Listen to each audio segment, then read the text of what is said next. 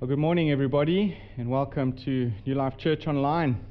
As Pedro mentioned, we are still having to meet online, almost 5 months now, and we look forward to the day where we will get together and be able to meet face to face.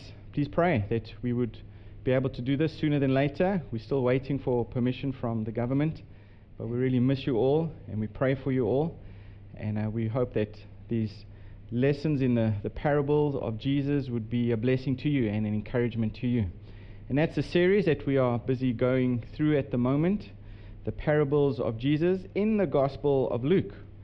And it's been a wonderful journey as we've been going through the Gospel of Luke, and we get to the point where Jesus is teaching, and this is his ministry, which we know lasted for up to 3 years. And during those times, during that 3 years, he used parables quite extensively. And Pedro mentioned last week, that a parable is basically an earthly story with a heavenly meaning. And the word parable comes from a Greek word that means to lay alongside of. And that's exactly what parables do. They take eternal truths and they lay them alongside stories of everyday life which we can relate to and which we understand. And last week we studied the parable of the sower, and this week we will study the parable of the Good Samaritan. So please read with me, if you have your Bibles, in Luke chapter 10. We'll read from verse 25 to verse 37, or the scripture will be on the screen for you to follow. Luke chapter 10, verse 25. And behold, a lawyer stood up to put him to the test, saying, Teacher, what shall I do to inherit eternal life? And he said to him, What is written in the law? How do you read it? And he answered, You shall love the Lord your God with all your heart, and with all your soul, and with all your strength, and with all your mind, and your neighbor as yourself. And he said to him, You have answered correctly. Do this, and you will live. But he, desiring to justify himself, said to Jesus, And who is my neighbor? Jesus replied, A man was going down from Jerusalem to Jericho, and he fell among robbers, who stripped him and beat him and departed, leaving him half dead. Now by chance a priest was going down that road, and when he saw him, he passed by on the other side. So likewise a Levite, when he came to the place and saw him, passed by on the other side. But a Samaritan, as he journeyed, came to where he was, and when he saw him, he had compassion. He went to him and bound up his wounds, pouring on oil and wine. Then he set him on his own animal and brought him to an inn and took care of him. And the next day he took out 2 denarii and gave them to the innkeeper, saying, Take care of him, and whatever more you spend, I will repay you when I come back.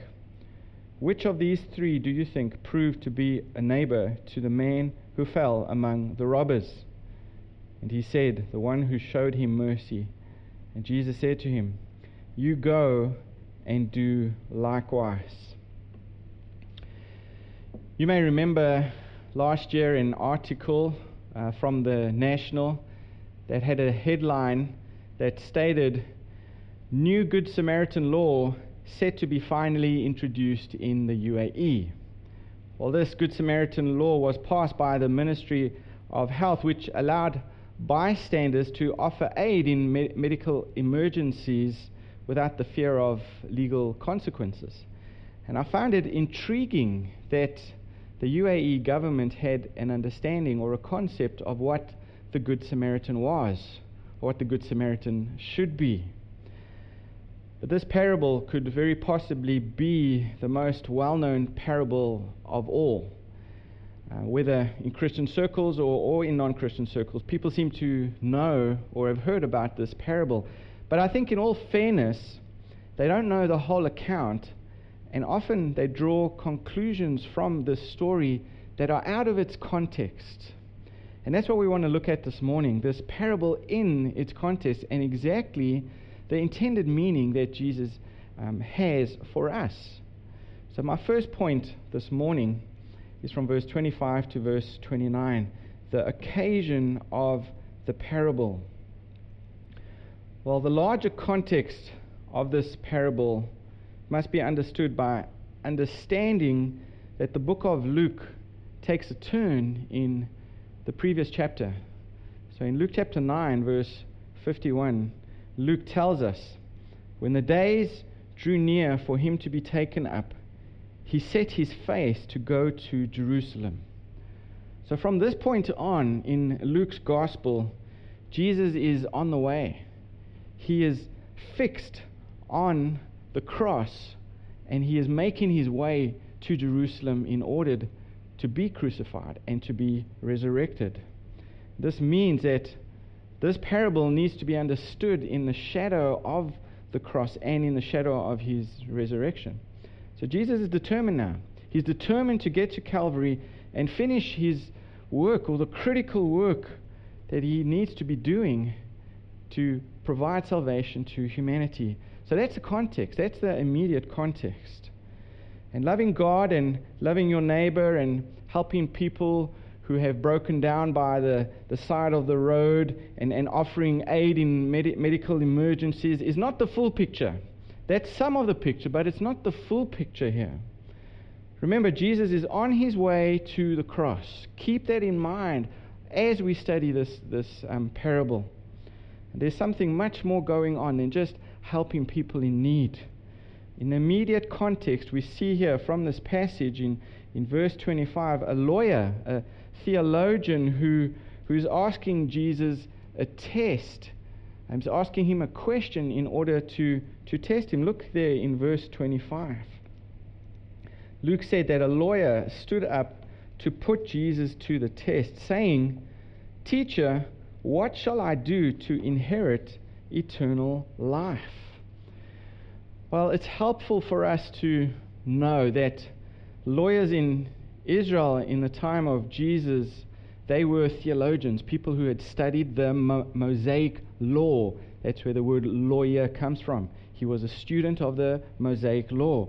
So he was a lawyer in that sense, not in the sense of lawyer as we understand it today. So this man knew the scriptures, and he was seeking, or he should have been seeking, to apply the scriptures to everyday life and even teaching those. Now, he asks the question that I think is of utmost importance.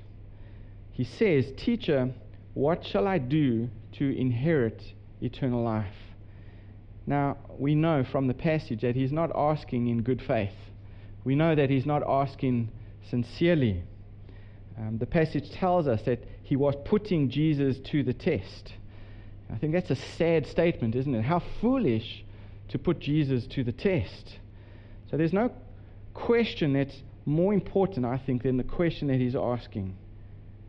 All people, no matter who you are, no matter how young and old you are, no matter what culture you come from, all people have a sense of eternity, and they want to know how they can avoid even death so that they can live for eternity.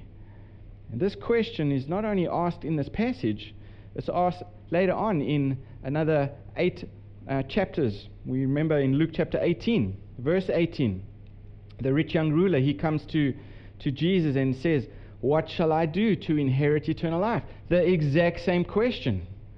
And right through the New Testament, this question is repeated over and over again. What shall I do to inherit eternal life? So this helps us understand that this question was on the minds of many Jewish people living in Jesus' time. This was a question all of them had. They wanted to know the right answer to the question, what does a person have to do to inherit eternal life? And this is a question that we're going to look at this morning. This is an important question.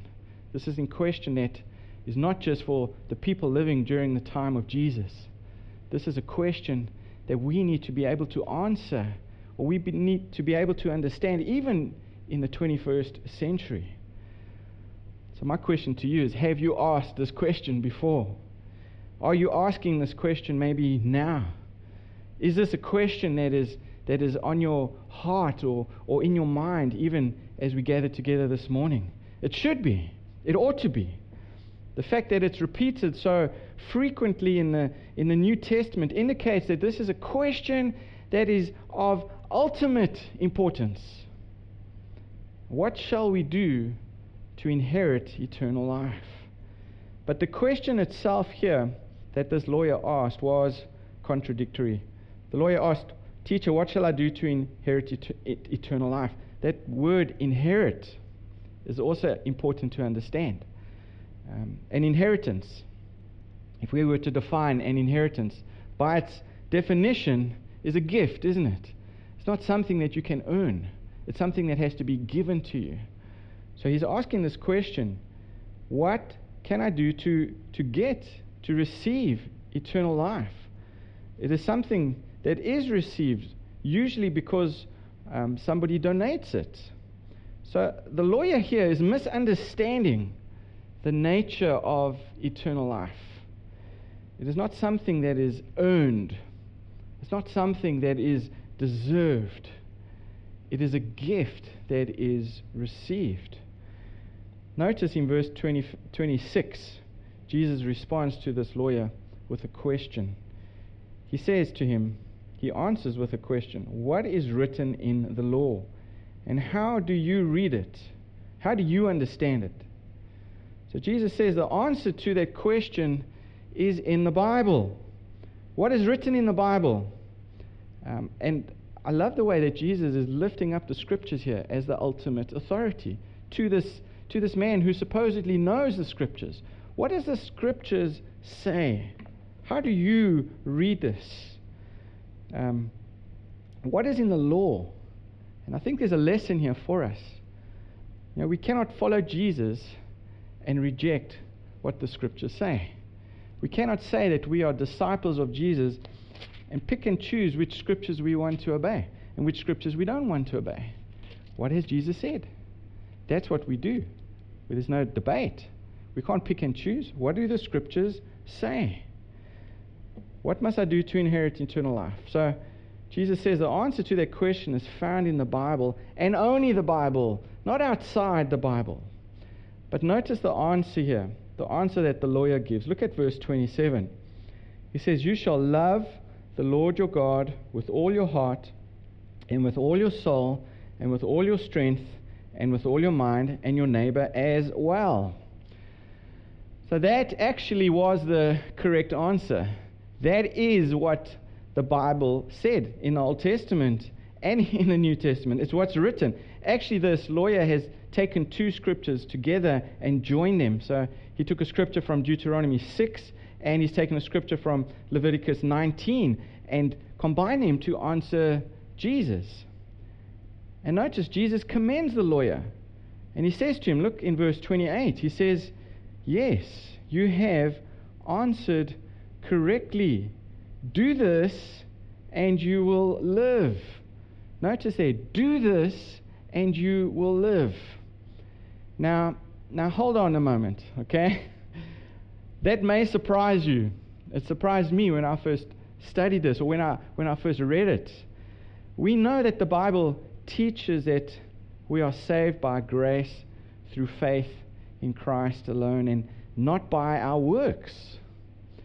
So why is Jesus teaching here that works can save us? Is Jesus teaching this? Well, Scripture never contradicts itself. So we need to understand the context here. We need to understand what the Scripture is saying.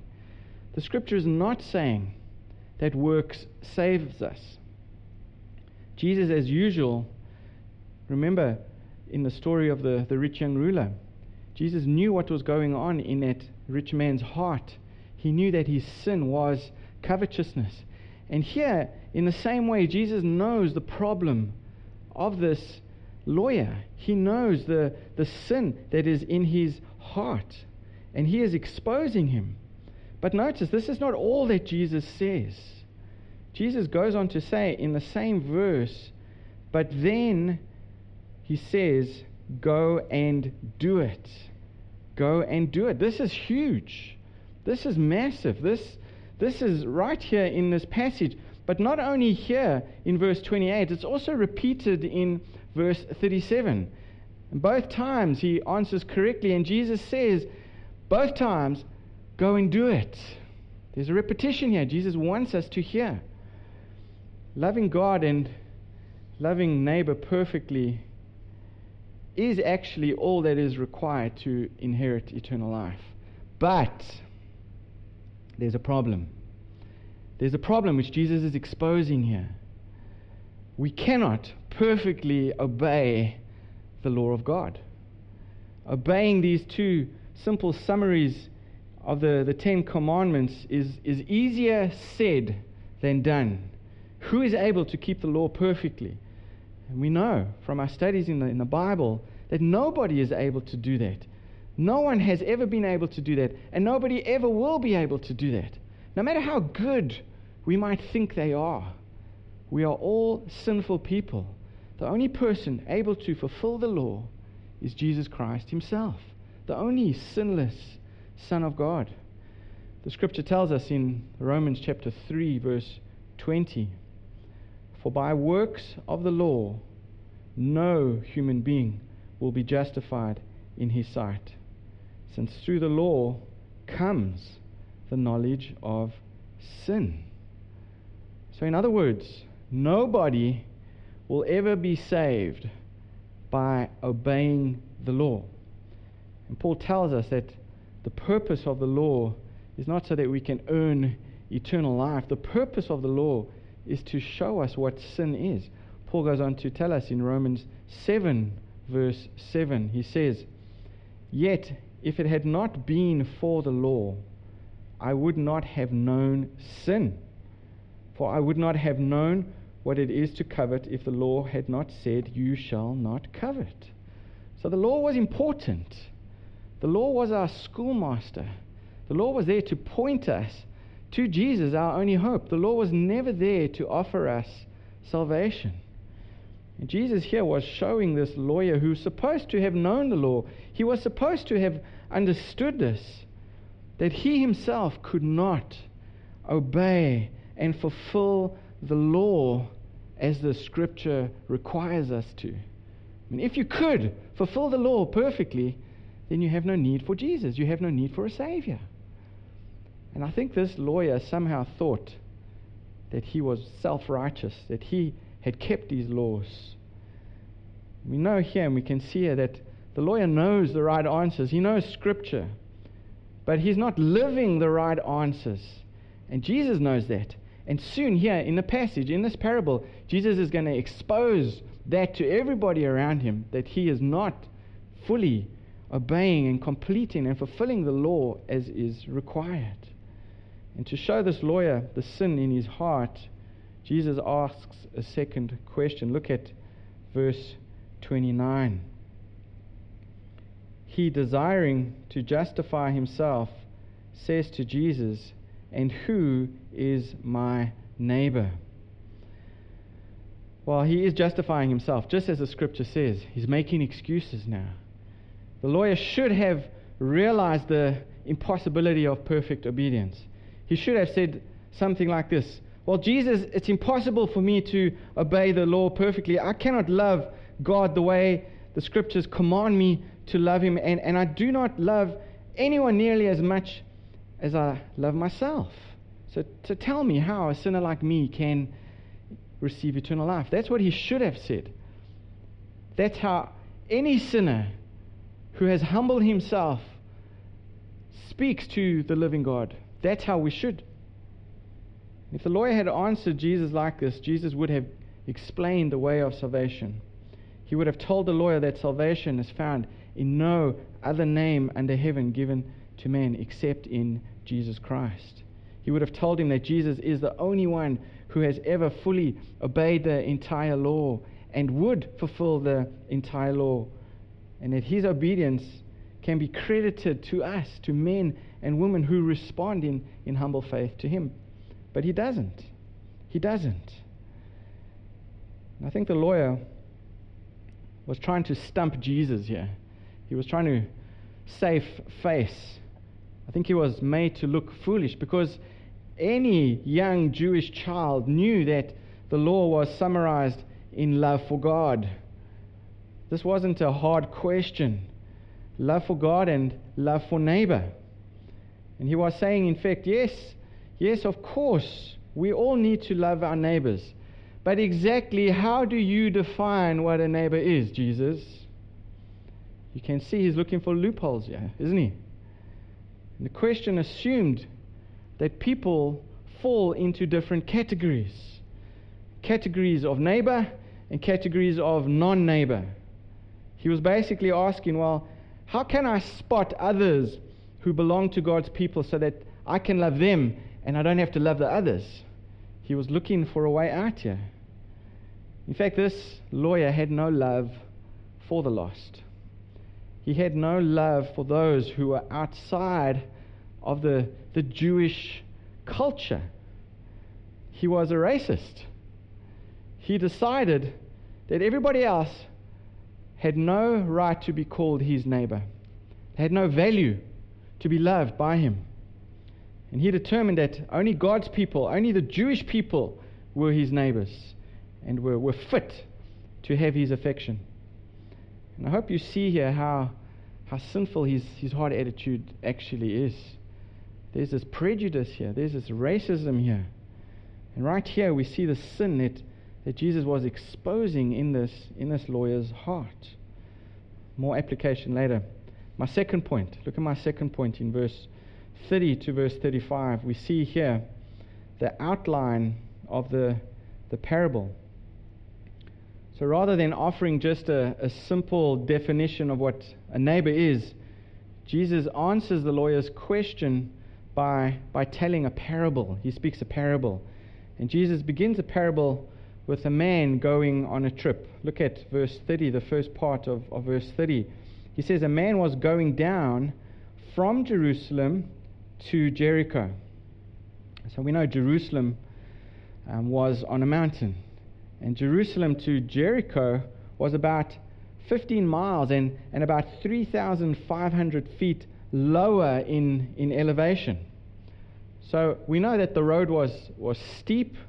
We know that the road was dangerous. There were caves, there were rock formations where thieves and robbers could hide away from the travelers and then pounce on them during the night.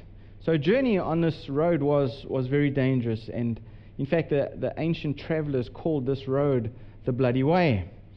So Jesus continues his parable, and look at the next part of verse 30. He says, and he fell among robbers, who stripped him and beat him and departed, leaving him half dead.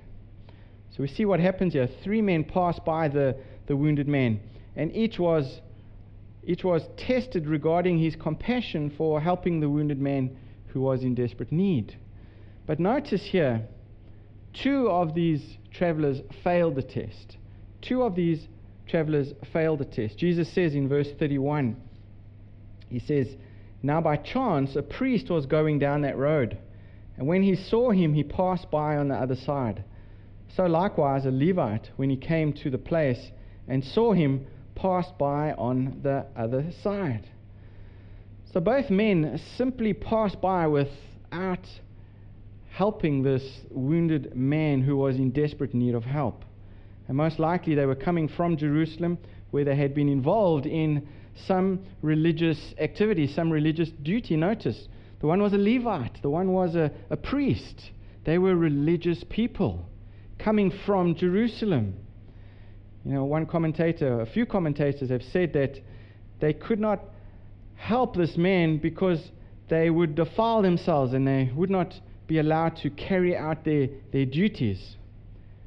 But as the scripture says, they came from Jerusalem, so that means they weren't going to perform a religious duty. They were going home. And if they were going home, then this is even more tragic, isn't it? Because their lack of compassion is even more clear here, is even more visible here. It wouldn't have been a problem for them to have been unclean in their home for a few days, and then they could have gone back to Jerusalem. But Jesus did not tell us in this passage why they did not stop to help. But still, it's a tragic occasion. the lawyer was not at all prepared for the next person in Jesus' parable. He might have anticipated that perhaps a hero would have come along, maybe a Jewish lawman, a man who knew the law, or maybe just another layman, a Jewish person. Instead, Jesus says in verse 33, look at verse 33, "But a Samaritan, as he journeyed, came to where he was, and when he saw him, he had compassion. He went to him and bound up his wounds, pouring on oil and wine. Then he set him on his own animal and brought him to an inn and took care of him. And the next day he took out the 2 denarii and gave them to the innkeeper, saying, 'Take care of him, and whatever more you spend, I will repay you when I come back.'" Now again, you have to understand the context here to understand what is going on here. The Samaritans and the Jews hated each other. They were not friends. The Samaritans were a mixed race. They were half Jew and they were half Gentile.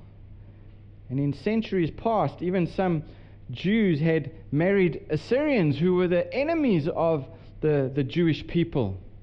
And because of this mixed race, these Samaritans, they were ostracized from the pure Jews who were so fanatically nationalistic.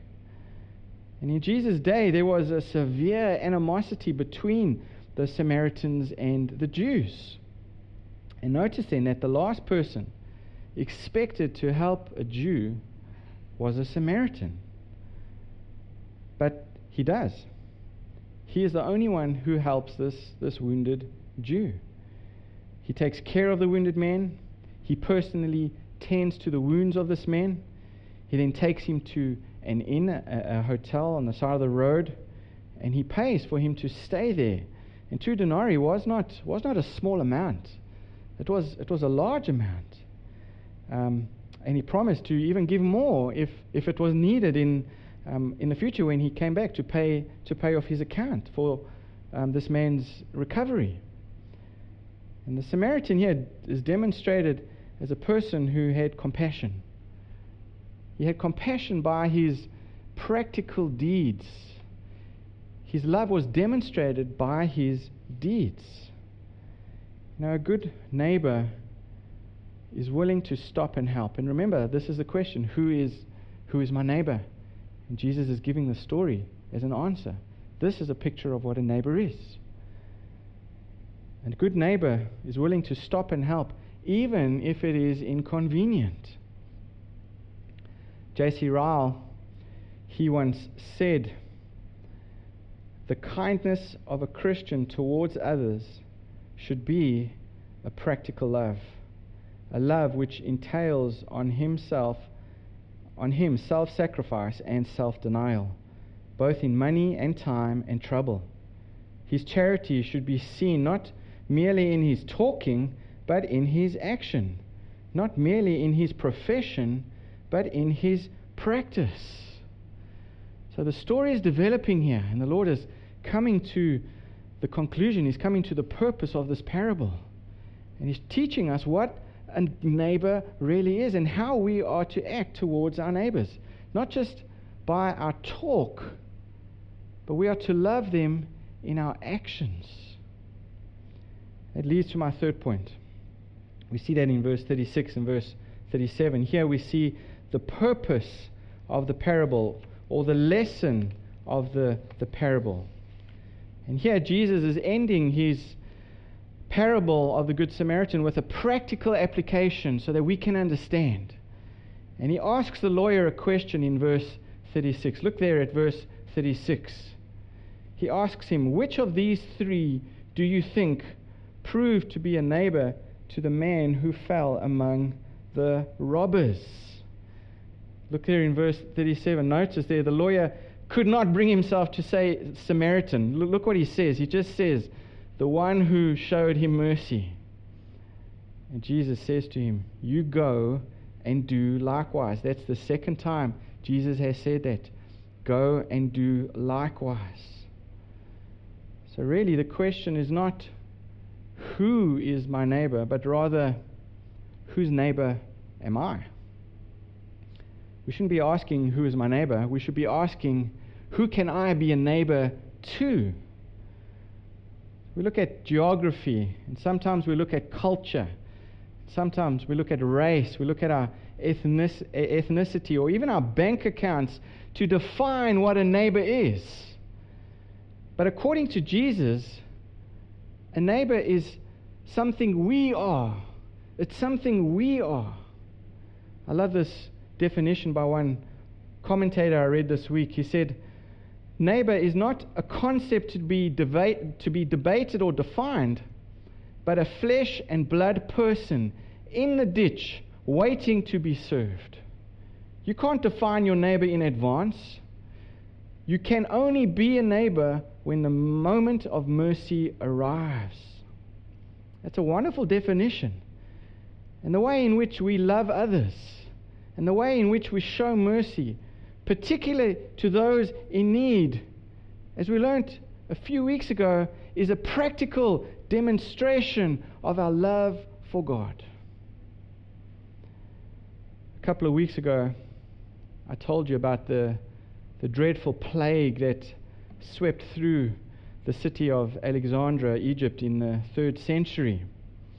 And the bishop of Alexandria, Dionysius, he described it, or he described the unbelievers. He said the heathen, he uses the word heathen, which is unbelievers. He says the heathen were pushing the sufferers away, and they fled from their dearest, throwing them into the roads before they were even dead. And they treated unburied corpses as dirt, hoping to avoid the spread and the contamination of the fatal disease. This is how the heathen were acting. But then he gives a description of the Christians. He says it was the Christians who were loving and caring for the sick. It was the Christians who were taking care of the people who were contaminated, even at the cost of their own lives, risking the infection in order to help others.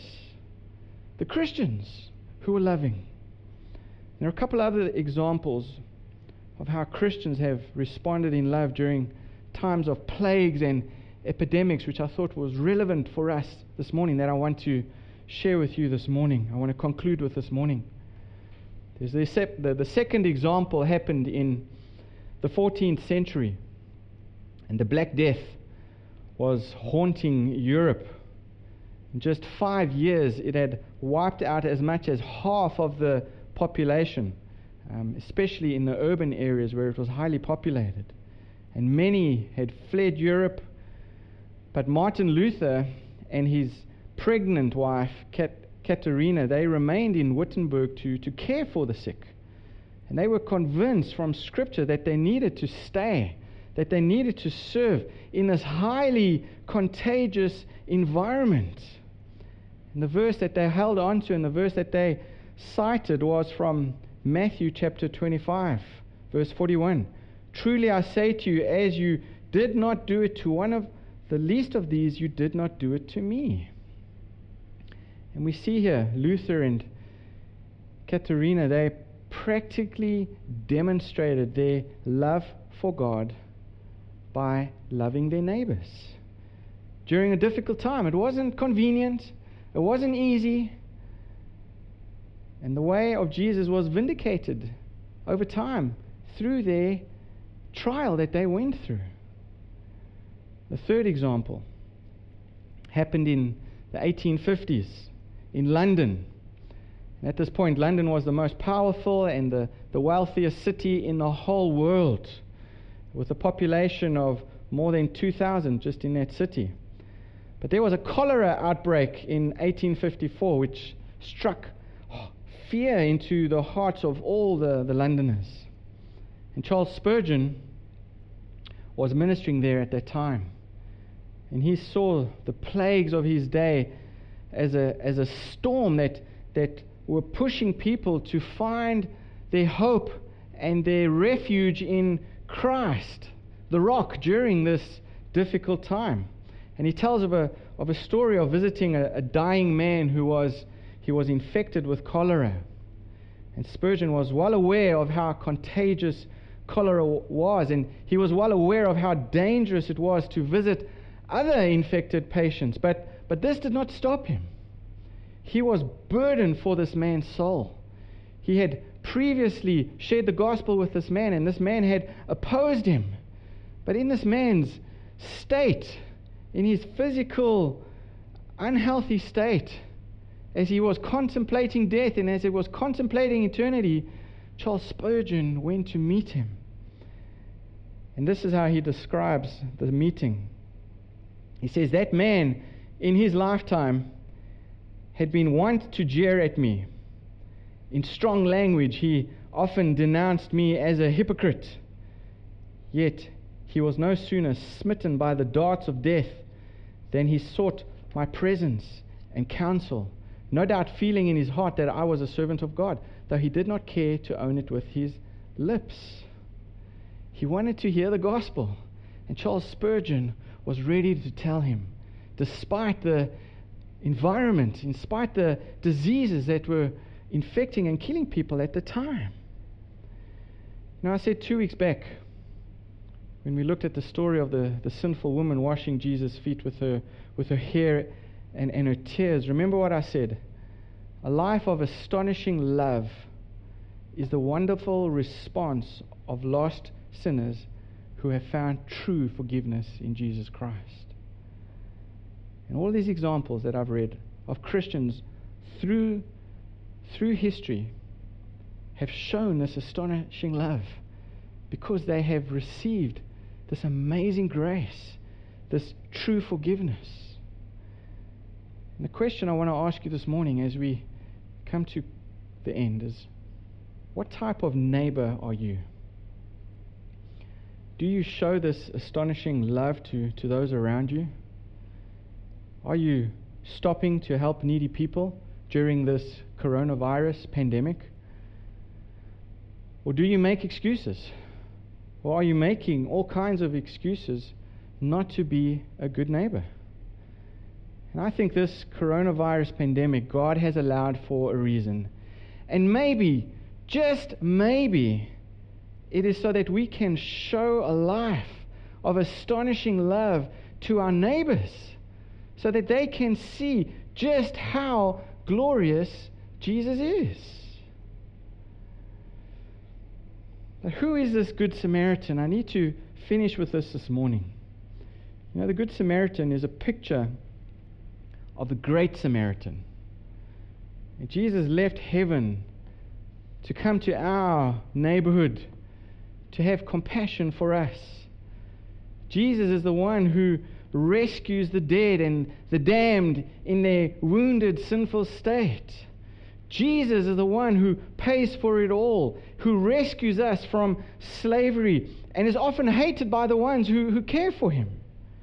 Jesus is the one who gives and gives more than oil and wine.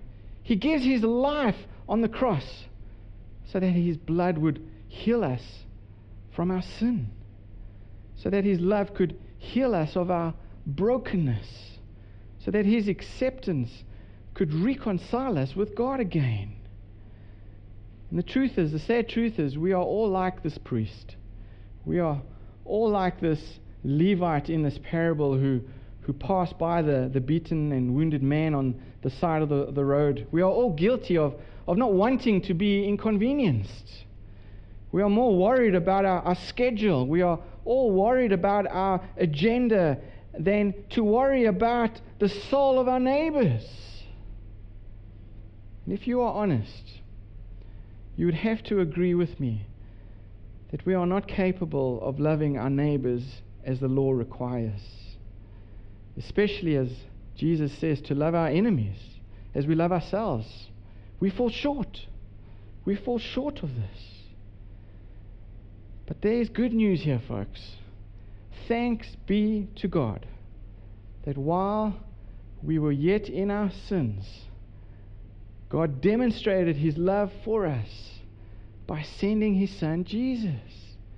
This is a demonstration of the ultimate love in caring for us when we desperately need help. Consider this for a moment. As one commentator says, we were not his neighbors, nor he ours. But he chose by incarnation to come where we were. And in spite of the fact that human beings hounded him to a cross, he rescued us at his own expense. And he has paid in advance the cost of completing our redemption and of perfecting us for unimaginable glory. And now Jesus says to us, you go and do likewise. And clearly, Jesus expects his followers to live as he does. We know the gospel of Jesus justifies us, but it also transforms us. It changes us. I think this parable is teaching us again that our love for God is demonstrated by our love for others. This parable calls us not just to talk the talk, but to walk the walk. It calls us to love and to action. And if we have received mercy from Christ, we are to go and demonstrate mercy to others as a demonstration of our love for God. Let us attend to the needs that God brings across our paths. Let's not waste this pandemic. There are people in need, not just physically, but there are people in need emotionally, people who are worried, people who are anxious, people who are lonely.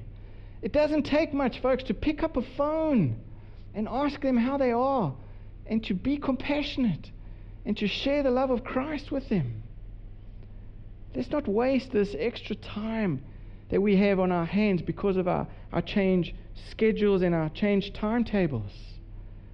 Let us be intentional. Let us be compassionate. Let us be merciful to others, even as we have received mercy from Christ. Amen. May God be pleased to work again through this trial to glorify Christ's name and to extend his kingdom by our obedience for his glory and for our joy. Let's pray.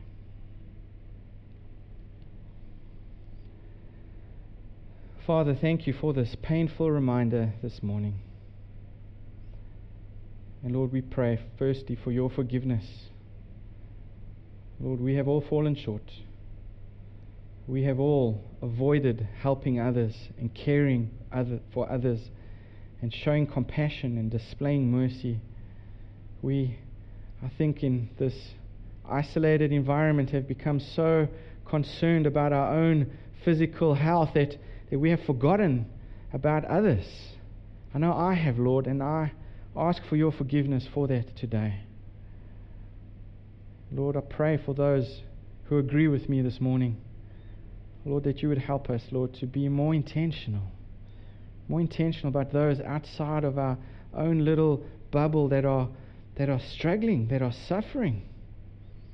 And we all know somebody, Lord. We all know somebody who is struggling through this pandemic. So, Lord, please help us not to be so self-absorbed with our own problems that we forget to display the love of Christ to others around us, that we forget to fulfill the very purpose for which you have saved us, Lord, to tell others about our wonderful Savior and to display his love in acts of mercy and kindness. Lord, we pray for your help this week. Help us to remember this parable. We pray the Spirit of God, Lord, would apply this parable to our hearts throughout this week, not just for this hour that we are together. And that we, Lord, would make the changes that we need to with the help of your Spirit so that we can honor you and glorify you and make your name famous here where you have put us and abroad or wherever you send us. We pray that we will be faithful this week, Lord. Help us, Lord, we pray, in our weakness.